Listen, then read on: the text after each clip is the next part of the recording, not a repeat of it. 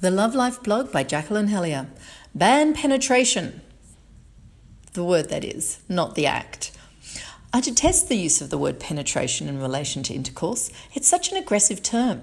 Think about it. What's a woman going to do if she's about to be penetrated by a penis? Raise the barricades, batten down the hatches, start defensive manoeuvres.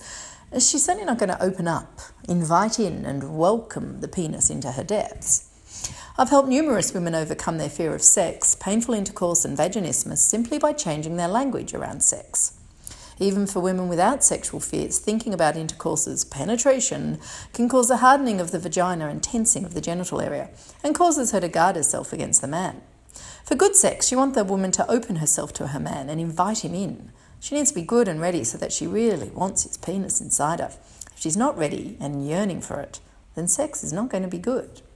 Good sex is about two people connecting.